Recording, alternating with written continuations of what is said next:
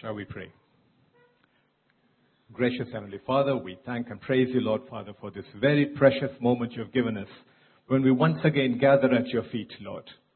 Yes, Father God, we know time and again you have spoken to us and you continue to minister unto us, Lord. This day also we offer ourselves as we sit at your feet.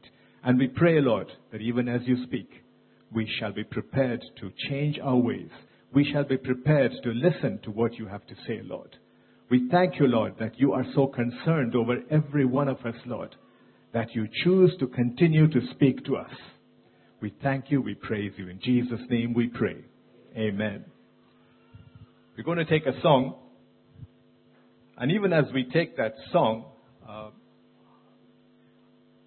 I want you not to just sing that song as a song, but I also want you to recognize the words, what they mean. Because towards the end of the message, we're going to refer back to that song. We will not take the song a second time, but we will just refer back to it. So let's take the song. The song is a song that we all know, for the Lord is marching on.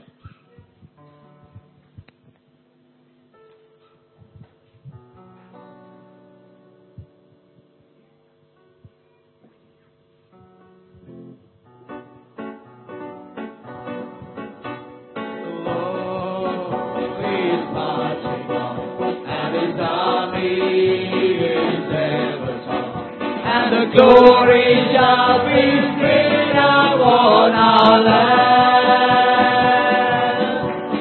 Praise the anthem, sing the victory song. Praise the Lord for the battle won. No weapon formed against us shall stand. For the captain of the host is Jesus. We are following in his footsteps. No foe can stand against us in the fray. We are marching in Messiah. The keys of victory in his mighty hand. Let us march on to take our promised land. For the captain of the host. Captain of the host is Jesus. We are following in his footsteps. No foe can stand against us in the fray. For the captain of the host. For the captain of the host is Jesus. We are following in his footsteps. No foe can stand against us in the fray. No foe can stand against us in the fray. No foe can stand against us in the fray.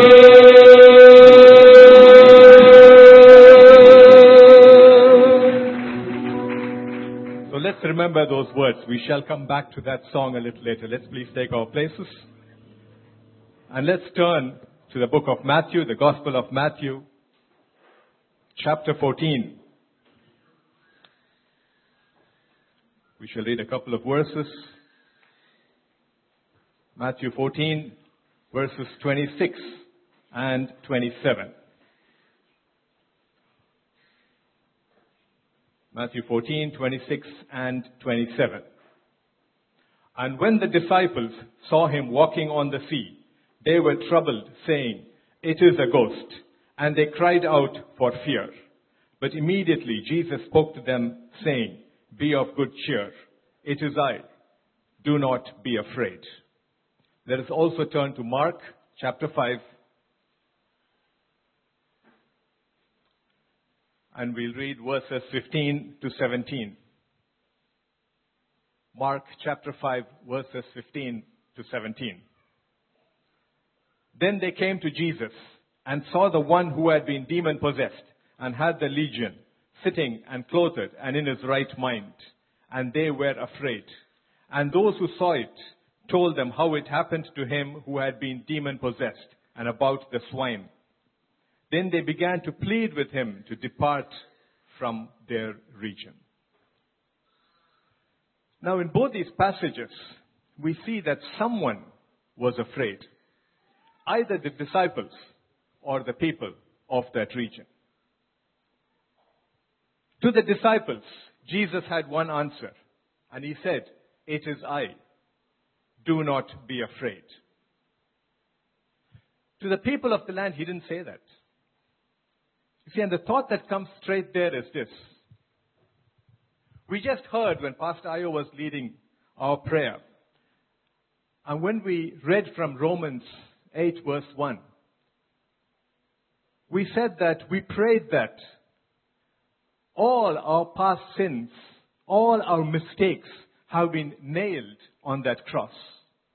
And there is nothing that the accuser can accuse us with today. If there is a reason for us to be afraid, it is because we have done something wrong.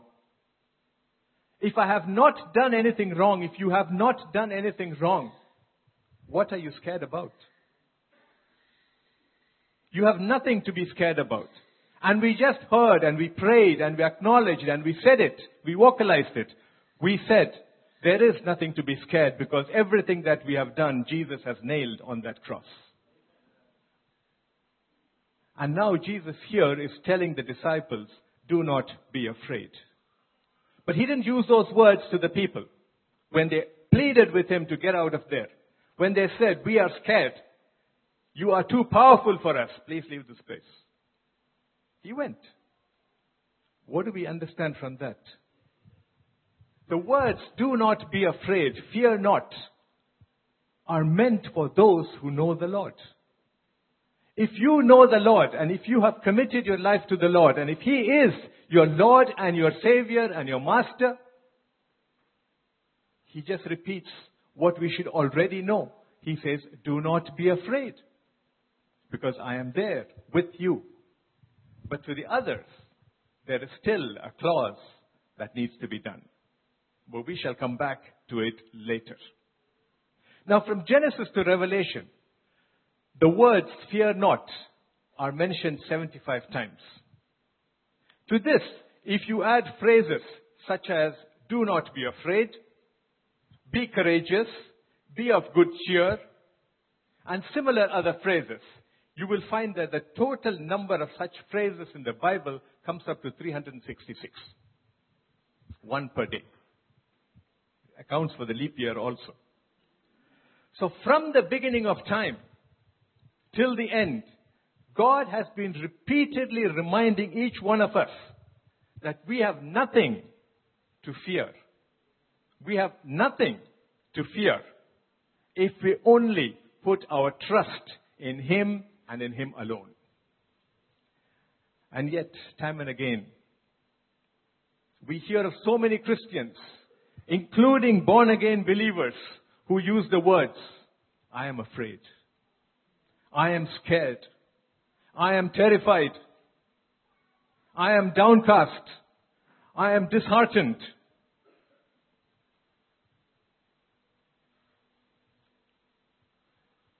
Do we really know what we're talking about? Or do we just mention these words as, a lot of things that we often, just trips off our tongues? But we do say this, and we do hear of a lot of people who say that. I am scared. I'm afraid. And yet God has told us, fear not. Now the devil is a very clever guy. And he has decided to use fear as a weapon.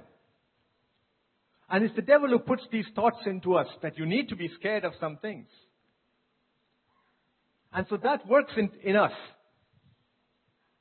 And we finally succumb to that temptation, and then we start looking around and we are scared of the shadows that are around us. And then we start saying, I am scared, I am afraid, I am fearful. But what is the reality of fear? And that's what we are going to be focusing on today. The title of today's message simply is this: who do we fear? Who do we fear? And we will take a number of passages to go through this particular title to see how we are going to work it out. And the first passage that we have is Joshua chapter 2, verses 9 to 11. Remember, the title of the message is Who Do We Fear?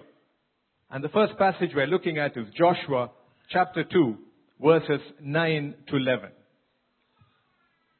And it says this, "And Rahab said to the men, I know that the Lord has given you the land, that the terror of you has fallen on us, and that all the inhabitants of the land are faint-hearted because of you.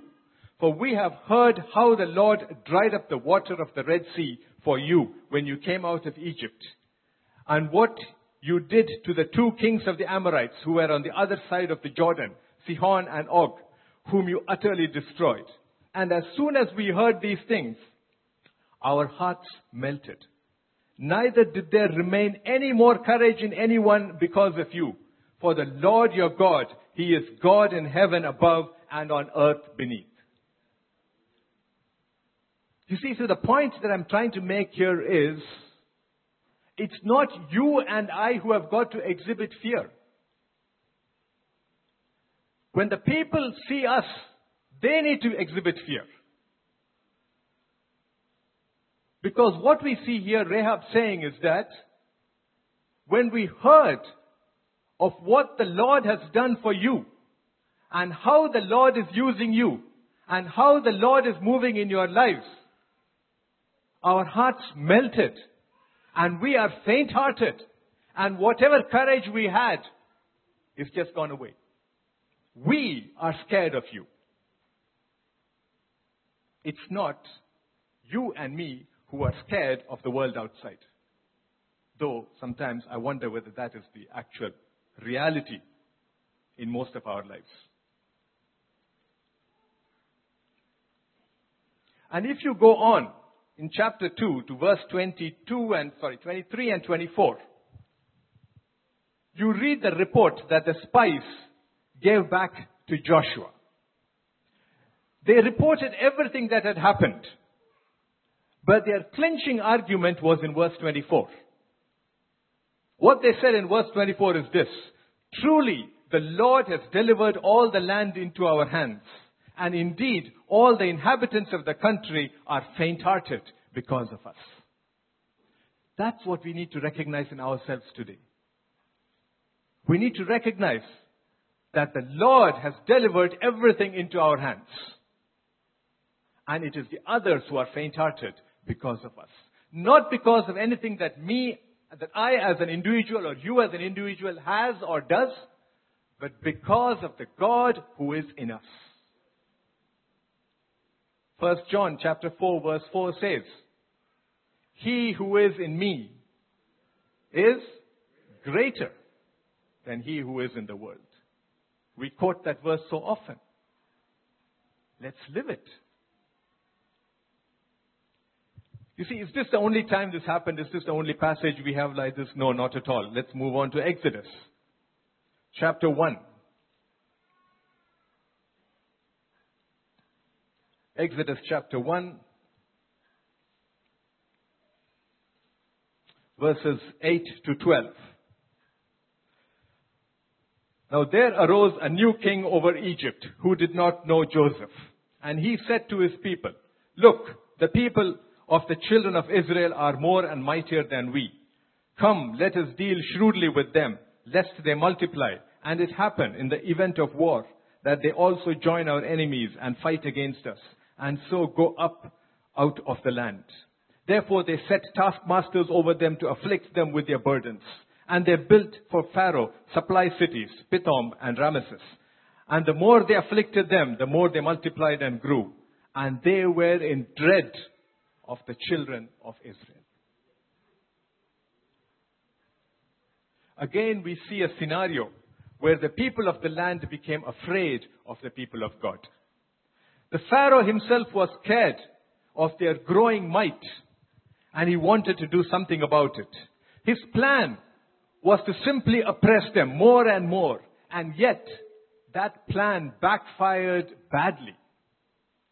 You see, if you go to chapter 3 of Exodus and read through that chapter, we find that the cry of the children of Israel reaches God. Because that's what God tells Moses. "The cry of my children in Israel has come to me." And so he decides that he's going to send in Moses to get the people out. Now, if you go back to chapter 2, verse 10, you'll see that Pharaoh was afraid of one thing, and that one thing was this. He was afraid that the Israelites would go out of the land. But when God moved, what did he do? His command to Moses, to Pharaoh simply was, let my people go. Whatever Pharaoh was afraid of, that's what came to pass. Pharaoh was afraid to let the people go, and God said, let my people go. And that took place. You see, so the God who was with the Israelites in that land of Egypt knew the suffering that they were going through, knew the oppression that they were going through. And he knew that the rulers, the pharaohs, the administrators were getting more and more worried about these people. They were getting scared of these people. And God said, I will take that opportunity. I will use that advantage and now move my children out of this place. Today I have a question for you. Are you being afflicted in your work spot? Are you being oppressed by your sponsor or boss or head of department, whoever it is? That is simply a Pharaohic trait that you are experiencing at the hand of these people. Don't be surprised at all. Centuries back, Pharaoh did it. Now the same thing continues. It's just a Pharaohic trait. People are scared of you. In reality, people are scared of you, not because of who you are, but because of the God you serve. They see that there is something in you that is unique and different. And the only way they know how to react to that difference is by oppressing you. That's what Pharaoh did. The only thing he could do, he said, put taskmasters on them, oppress them. More and more.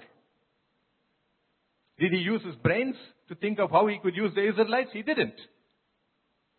And that is the same situation that many of us face.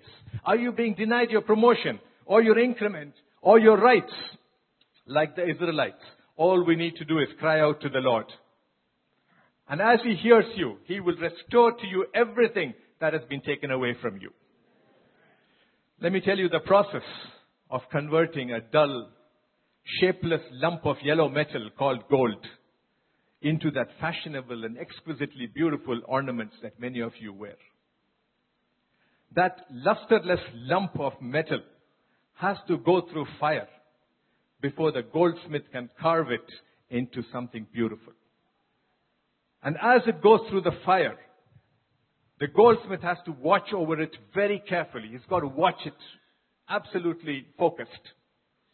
At a particular point of time, he withdraws that heated gold from the fire and molds it into your beautiful earrings or beautiful finger rings or bracelets or chains or whatever.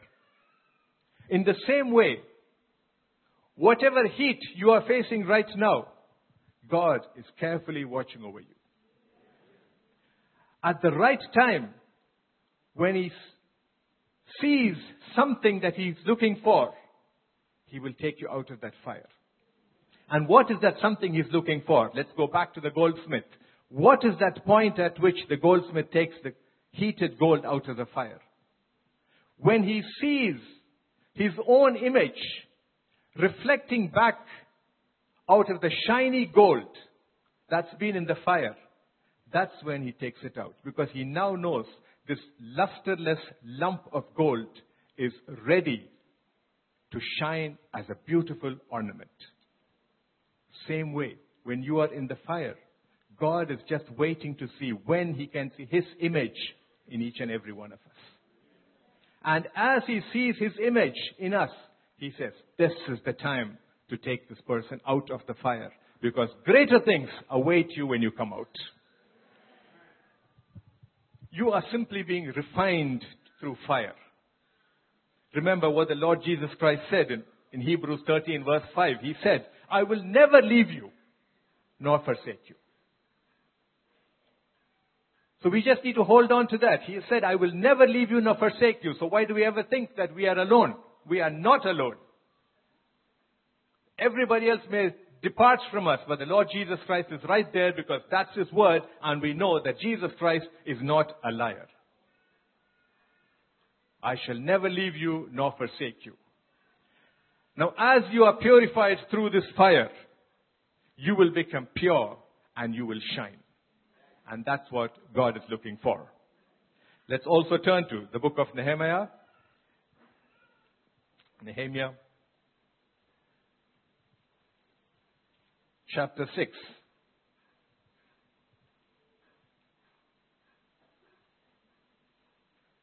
And we'll read verses 15 and 16.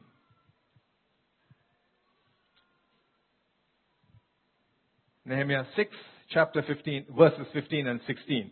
So the wall was finished on the 25th day of Elul, in 52 days. And it happened, when all our enemies heard of it, and all the nations around us saw these things, that they were very disheartened in their own eyes. For they perceived that this work was done by our God. Now Nehemiah led the Israelites to build a wall around the city in just 52 days. Many of us, or any of us who have tried building anything, will know that putting bricks and stones together to build a wall is not an easy task. To build a wall around a city is an absolutely difficult task. And that is what Nehemiah and the Israelites did at that point of time. The wall was built not just in 52 days, but it was built in an environment of utter opposition. The environment was not at all conducive. There were all kinds of things which were done. Just go ahead to a few chapters back. Go from chapter 3 and see what were all the oppression that Nehemiah and the people faced. They had to stand with one hand on their armory, ready to fight, and yet build the wall at the same time. There were all kinds of false accusations which were made against them. There were cases which were put against them. And yet they stood and they built the wall. They did not give up at that point of time. And so when the people of the land saw that the wall was completed, they were disheartened because they knew that this task was completed not by the strength of the Israelites standing there, but because of the God standing behind the Israelites. The KJV describes the attitude of the people of the land as downcast. The NKJV talks about it as disheartened. The NIV describes them as afraid. And the NLT describes them as frightened and humiliated. Please remember that this was not the people of God who were disheartened or frightened. It was the people of the land. And the reason they were frightened was simply because they realized that the one true living God was with the Israelites.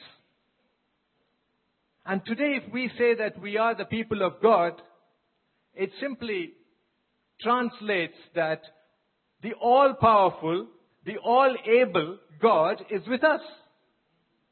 So what are we worried about? Are you being opposed as you serve in God's vineyard? Many of you are serving in different ministries. And maybe you're doing it on your own. You talk to people outside. Are you being opposed? Are you being opposed just because you have chosen to listen to God and to obey Him and to do what He has asked you to do? I don't know what kinds of opposition you are facing, but there is one thing I know. And that is this. You will complete your God-given task in Jesus' name. People will see God standing with you and know that you are truly a child of the living God. Now, if you were to read the whole of Nehemiah 4, 5, and 6, you will understand that Nehemiah had to use particular wisdom to counter the different forms of opposition that came against building the wall. And if you go through those chapters, you will realize that the wisdom he had to use was not human intellect. It could not be done by his own thinking. It could not be done by the advice that he got from a few people around him. He had to depend on God. And remember, from the time he went up to the king and said that he was going to build the wall, he depended on God for every situation. He depended on God for understanding and wisdom. In his book, Wisdom Keys, Mike Murdoch makes this statement. Every problem in your life is simply the door to a wisdom solution. Every problem in your life is simply a door to a wisdom solution. Now, what is a wisdom solution? A wisdom solution is a solution that you cannot solve with your brain. It is not a solution that your friends give you. It is not a solution that you find in books of philosophy or any other book. It is not a solution that you find on the internet, however much you search. A wisdom solution is a solution that comes from God. Today, when we are faced with opposition or stiff pressures at our offices, our homes, or wherever, what we need is wisdom solution. Sometimes referred to as a divine solution. Proverbs 1 verse 7 says that the fear of the Lord is the beginning of knowledge. And Proverbs 9 verse 10 says the fear of the Lord is the beginning of wisdom. What's the difference? King Solomon in his wisdom says, the fear of the Lord is the beginning of knowledge. And a few chapters later he says, the fear of the Lord is the beginning of wisdom. What's the difference? Knowledge is a collection of facts and knowing the answers to problems. Wisdom is the application of this knowledge. But the key to both these verses is not in the fact of knowing what is knowledge or what is wisdom, but the first part, which is the fear of the Lord. The fear of the Lord is the beginning of knowledge. The fear of the Lord is the beginning of wisdom. You see, so for us to start gaining some form of knowledge and applying that knowledge as some form of wisdom, it really starts with the fear of the Lord. If we don't have that, I really don't know what to call ourselves. But what I know is we have neither knowledge nor wisdom.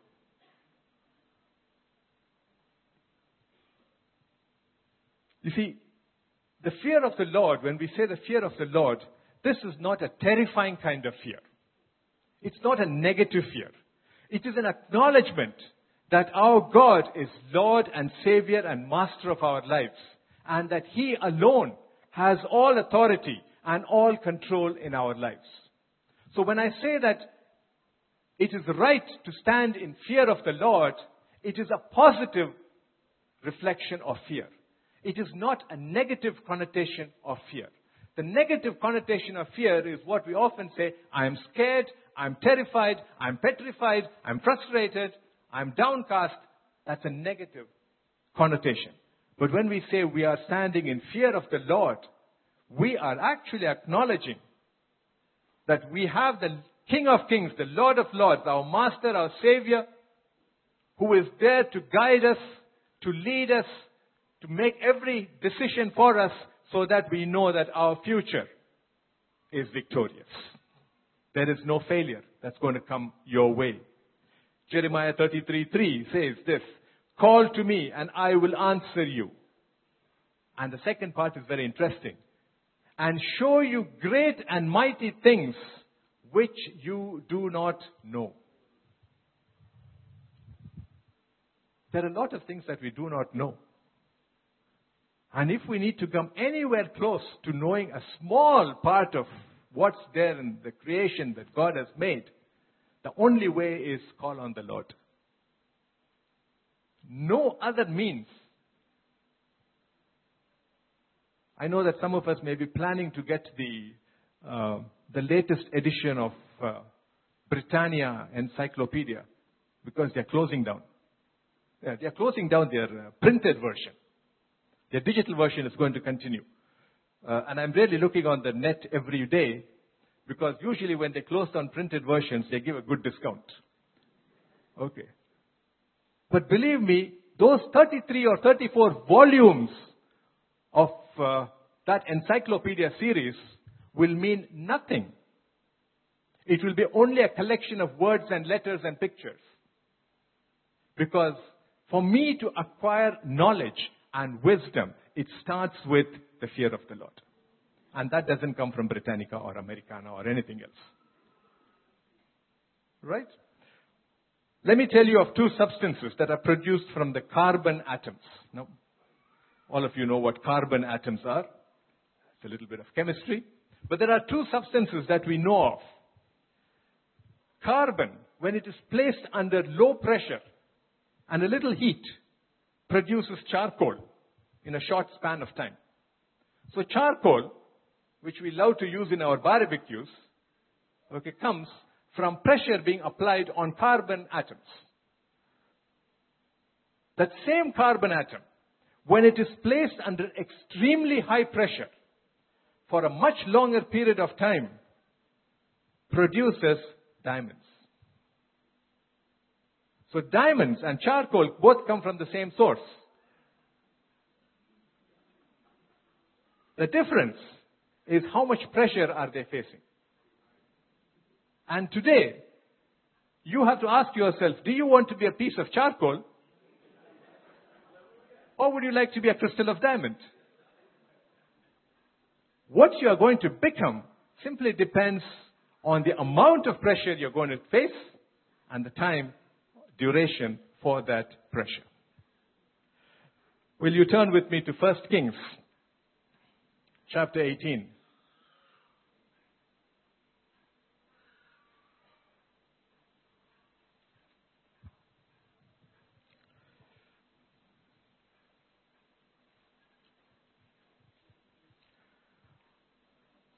And the passage that we're looking at is from verse 20 to verse 36 or 39. Yeah, up to 39. But I'm not going to read the whole thing. The story is a story well known to all of us. It's this story of Elijah calling on God and the fire descending from heaven. It was a challenge between Elijah as the prophet of God and the hundreds of prophets of Baal. And they were jumping about from morning to noon and from noon to evening, hoping for the fire to come down, but nothing came down. And then Elijah, of course, poured water a couple of times on the slaughtered cow. And then he turned to the Lord. And in verse 36, this is what he says. He says, Lord God of Abraham, Isaac, and Israel, let it be known this day that you are God in Israel, and I am your servant, and that I have done all these things at your word. 37, hear me, O Lord, hear me, that these people may know that you are the Lord God, and that you have turned their hearts back to you again. Then the fire of the Lord fell and consumed the burnt sacrifice, and the wood, and the stones, and the dust, and it licked up the water that was in the trench. Now when all the people saw it, they fell on their faces and said, the Lord, He is God. The Lord, He is God. You see, and this is a statement they are making now when the question was actually asked in verse 21. And Elijah came to all the people and said, how long will you falter between two opinions? If the Lord is God, follow Him. But if Baal, follow him. But the people answered him not a word. And so it took them the whole day before they finally fell prostrate on their faces and said, the Lord, He is God. But the thing about this passage is that the people were the people of God. These were not pagans. If you go back and read that chapter, you will see that the Israelites now had an evil ruler, a guy called Ahab, who was now ruling over them. And he had turned them away from the God of Abraham, Isaac, and Jacob. And instead, he had brought in all kinds of idol worship. And the people were following that. So this group of people, right now that we're talking about, were not the pagans of the land, but rather they were the Israelites. And so that really hits us, because this is the difference that we have here. It concerns the nation of Israel in the Bible, But when we translate that for us, it concerns you and me. We are not talking about the people of the world. We are talking about ourselves.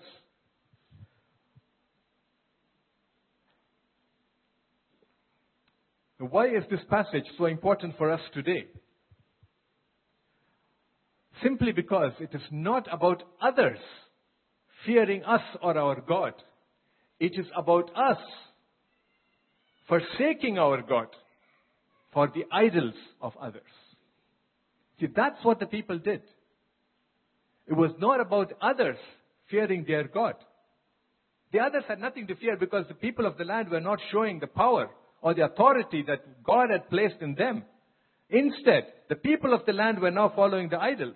And so that's a question we need to ask ourselves. This passage is not about others fearing us or God or our God, but rather it is about us forsaking our God and taking after the idols of others. Now, I know a lot of you can say that, no, we have no idols. We do not worship any idol. We have only the one true living God in front of us. There are no idols. In fact, we come from a background where we might have worshipped idols and we have forsaken everything. How can you ever say such a thing? But the point is, now idols doesn't just have to be those figurines that you keep in front of you. It could be a lot of other things. It could be things that are capturing our imagination. They could be things that, that captivate us so much, that we are so enamored about, that now those things have become a little more important to us than the God we serve. And so the God we serve has taken second place. Right? I'm going to address these issues as we go along. In Revelation chapter 12, verse 7 to 9, we don't have to go into it. We were referred to that, in fact, over the last 2 weeks.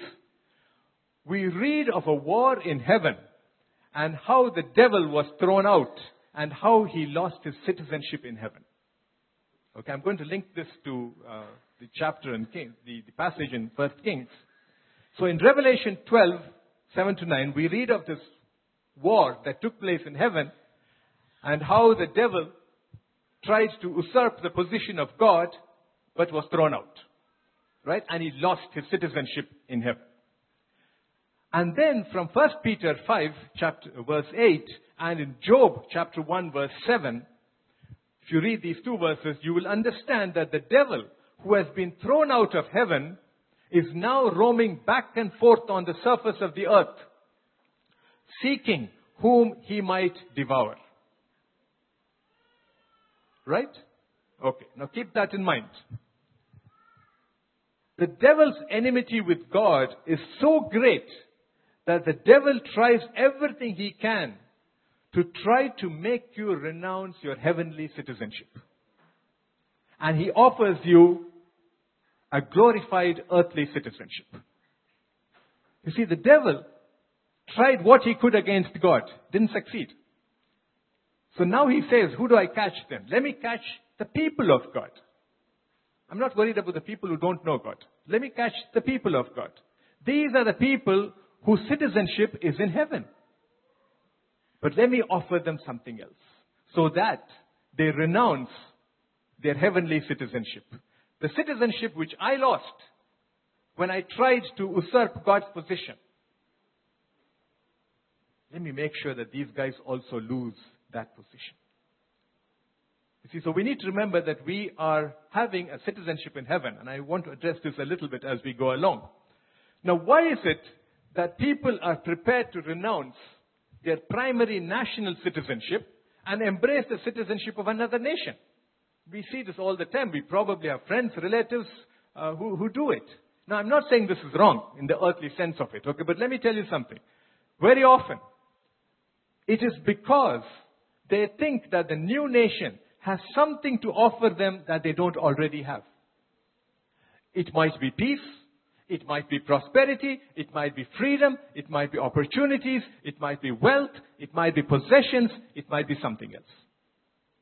And therefore, maybe you're unhappy with your current citizenship, and so you seem to think that the grass is greener on the other side, And so you are prepared to take the other citizenship. Okay? This is the same principle that the devil applies to us. He offers us idols that trap us, idols that entice us, idols that trap us and keep us on this earth. He gives us idols that will take our focus from our heavenly home and instead focus on an earthly home. Now this may be an idol of money. It may be an idol of fame. It may be an idol of success. It may be an idol of possessions. Or it may be some other such idol. As I said, it doesn't have to be a figurine that you keep in front of you and that you try to worship. An idol can be many other things. Paul talks of this in Philippians chapter 3, in verse 17 to 20. This is what he says. Brethren, join in following my example and note those who so walk as you have us for a pattern. For many walk, of whom I have told you often, and now tell you even weeping, that they are the enemies of the cross of Christ, whose end is destruction, whose God is their belly, and whose glory is in their shame, who set their minds on earthly things. For our citizenship is in heaven, from which we also eagerly await for the Savior, the Lord Jesus Christ. And again in Colossians chapter 3, verses 1 and 2, he says, if then you were raised with Christ, seek those things which are above, where Christ is sitting at the right hand of God. Set your mind on things above and not on the things of the earth. But what the devil tries to offer is a lot of things on the earth, making us renounce our heavenly citizenship and say, this looks better. This looks more glamorous. This looks more shiny. This looks more attractive. And so you fall for it. You see, and that is what happened in 1 Kings also. Ahab turned the minds and the hearts of all the people of God away from the one true living God. And he gave them idols of all kinds. And when Elijah came there and asked them, now you choose this day who you're going to serve, they really had no answer at that point of time. Till the challenge had to be gone through. And at the end of the challenge, there was only one answer. There was only one answer which could clearly come out, and that is, all the other gods were dead. All the other gods could do nothing. The God of Abraham, the God of Isaac, the God of Jacob, the God of Elijah was the one who gave the answer. And that's when the people fell back on their faces. And they said, the God of Abraham, Isaac, and Jacob, He is God. He is Lord. And maybe some of us need to go through that. We need to look and see, what are the idols? Are we on the point of renouncing our citizenship in heaven? And are we looking at an earthly citizenship as a good alternative? If you are thinking about earthly citizenship as a good alternative, think again. Think again. And see whether it is really worth the cost that you're going to pay. There's a man of God named Sadhu Sundar Selvaraj. He is a Hindu convert living in Chennai, Madras in India. Now he has made it his calling to minister among Hindus. He comes from that background. Now one day he entered a hotel for lunch. And as he was having his meal, he noticed pictures of many Hindu gods adorning the walls. In the middle of them, he also saw a picture of Jesus Christ. A picture that is normally put up in many places. Okay. At that moment, God told him something. And that is this. God said, I can never be one among many gods. Go and tell this to the manager. I can never be one among many gods. Tell the manager that he's got to change. He's got to take out all those other gods. Nothing has got to be there. Otherwise, this business will not flourish. Well, our friend was a little diffident about going and telling the manager, how do you go and tell somebody, take off all these things from your wall? It's after all his wall, not my wall. Okay, so how do I go and tell somebody? So anyway, so he walked across to the manager, paid the bill, and said, you need to remove all these idols. Now this man, this Sadhu Sundar Selvaraj, he wears the orange dress, which is normally favored by the Hindu holy men. And the reason he wears that is because he feels that gives him an approach as he ministers to many Hindus. So the guy at the counter thought that this was a Hindu holy man. And he said, are you offended because I put the other god also with our gods? The other God being Jesus Christ. Are you offended that the other God is also there with our gods? So this man had to say, no, listen, I may be wearing this dress, but I'm a Christian. Okay. And I'm not offended, but I'm just telling you what God told me to tell you. And God told me to tell you that He will not be equated with any of these gods. So you need to take off all these gods, otherwise your business is going to go down the drain. Saying that, he went out. And he said that when he came back that area sometime later, he found that the business had totally collapsed. Because the manager obviously did not take heed to what this person said, and nothing happened with that business to succeed. And so the point that we must remember is this: our God is an awe-inspiring God. He is an awesome God. And if you really look at the King James Version, in many places the word awesome is used to describe our God. Awesome is rarely used for anything else. But today, awesome is used for everything else. Yeah. Went for lunch the other day and somebody said, this is awesome lunch. The new iPad is awesome. Okay. But I think we need to go back to saying that there are some words which really signify who our God is. And we talk about our God is an awe-inspiring God. Our God is an awesome God. And we need to keep these words for Him. And it's only appropriate that we should fear Him.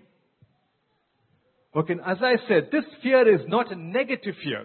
Rather, it is a reverential fear, an attitude that indicates our praise and our worship and our honor and our acknowledging His majesty and His power and His glory and His lordship.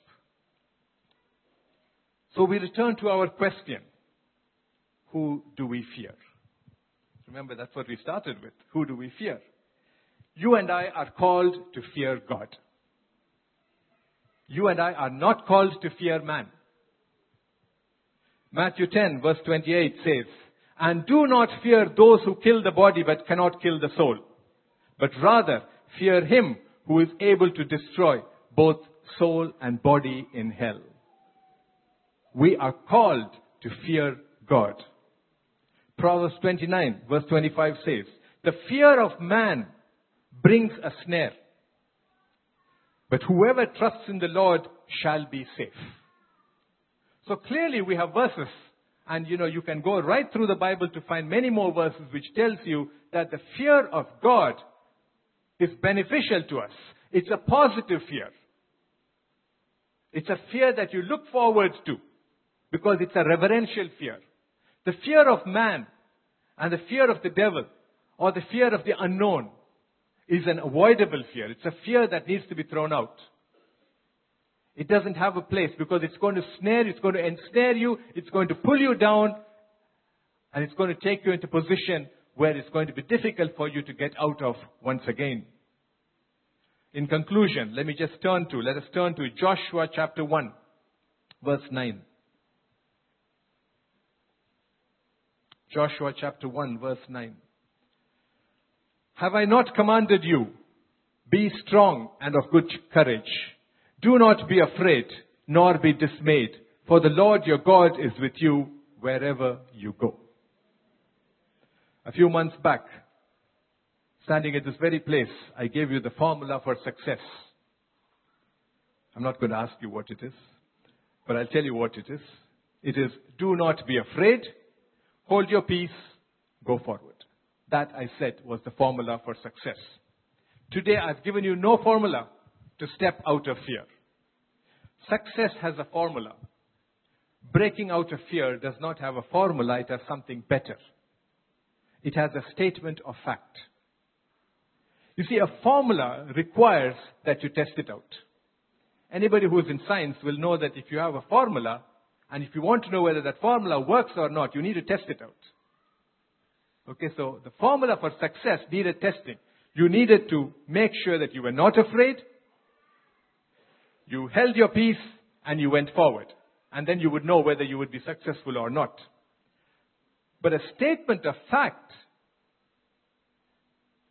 is something that has been proven time and time again. It has been tested by any number of people over the years. It doesn't need to be retested. It only needs to be applied. And that's the thing about getting out of fear. You don't need to test it out. It's been tested. God said it. All you need to do is apply it. And the fact simply is this. God said, fear not, for I am with you always. And so the message that I'm just leaving is this. If we are ever in a position where we say, I am scared, bite your tongue. You are not scared because there is a God in you who is above any other problem. Every other problem. There is no reason for you to say that you are scared. Tell the devil, he is scared. He needs to be scared. When we started, we sang a song. And I said I will come back to it. The gist of that song simply was this. Life is a battle. I trust the Lord Jesus Christ to lead me through that battlefield. He is the captain. I fear no foe, and I am assured that victory is mine. That's the summary of that song. Brothers and sisters, shall we bow down in prayer? Do we really trust God? Can we truly say that we fear no man and our faith is in the Lord Jesus Christ alone? Does your light so shine before men that they may see your good works and glorify your Father in heaven?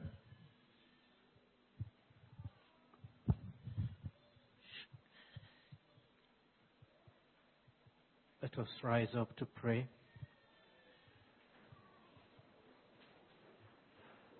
Indeed, if God be for us, none can be against us. How many of us believe that? Our God is greater than all. And if you are a believer in Jesus Christ and you have given your life to Jesus Christ, let me tell you, you are standing on a rock. And that rock is higher than every wave. And so as you stand upon that rock of Jesus Christ, every threat of the enemy will be like a wave under it. Because you are higher than the wave. There is no wave that can be as high as the rock. And so from today, any situation that wants to threaten you, I want you to release this word of faith in the song. I'm standing on the rock. I'm standing on the rock. I'm standing on the rock. The rock that cannot fail. Are you standing on the rock? Are you standing on the rock? Are you standing on the rock? The rock that cannot fail. Father, we want to thank you because you took us out of the merry clay. And you placed our feet upon the rock. The Bible says we are placed far high, above principalities and powers, above every threat of the enemy. And Lord, you have commanded us, fear not. And Lord, here we are standing upon the rock. Every threat of the enemy from this day, Lord, we pray, it will bring a song of praise into our hearts. And as we praise you, we know that the enemy will be defeated. The enemy will be terrorized. You will set ambushment against the enemy. Oh Lord, we pray, let the song of faith manifest in our lives, in every situation of threat from today, in the name of Jesus Christ. Lord, we are praying. We want to stand, that your glory around us will attract the people into your kingdom. And so, Lord, the faith to stand and to sing in the midst of the fiercest trials, grant to every one of us this afternoon, in the name of Jesus Christ. You have told us already, all the fires of the enemy, they are to bring forth gold, bring forth diamond in our lives. And Lord, that we may shine more for you. Lord, we pray you continue to strengthen each and every one of us, that we will live a life of glory that will bring honor to your holy name. Father, we thank you for your servant that you have used. More of your anointing and power bestow upon him. Blessed be your holy name. In Jesus' name we pray. Let's share the grace. May the grace of our Lord Jesus Christ, the love of God, and the fellowship of the Holy Spirit with us now and forevermore. Amen. Surely goodness and mercy shall follow us all the days of our lives, and we shall dwell in the house of the Lord forever and ever. Amen. Go in the power of the Lord.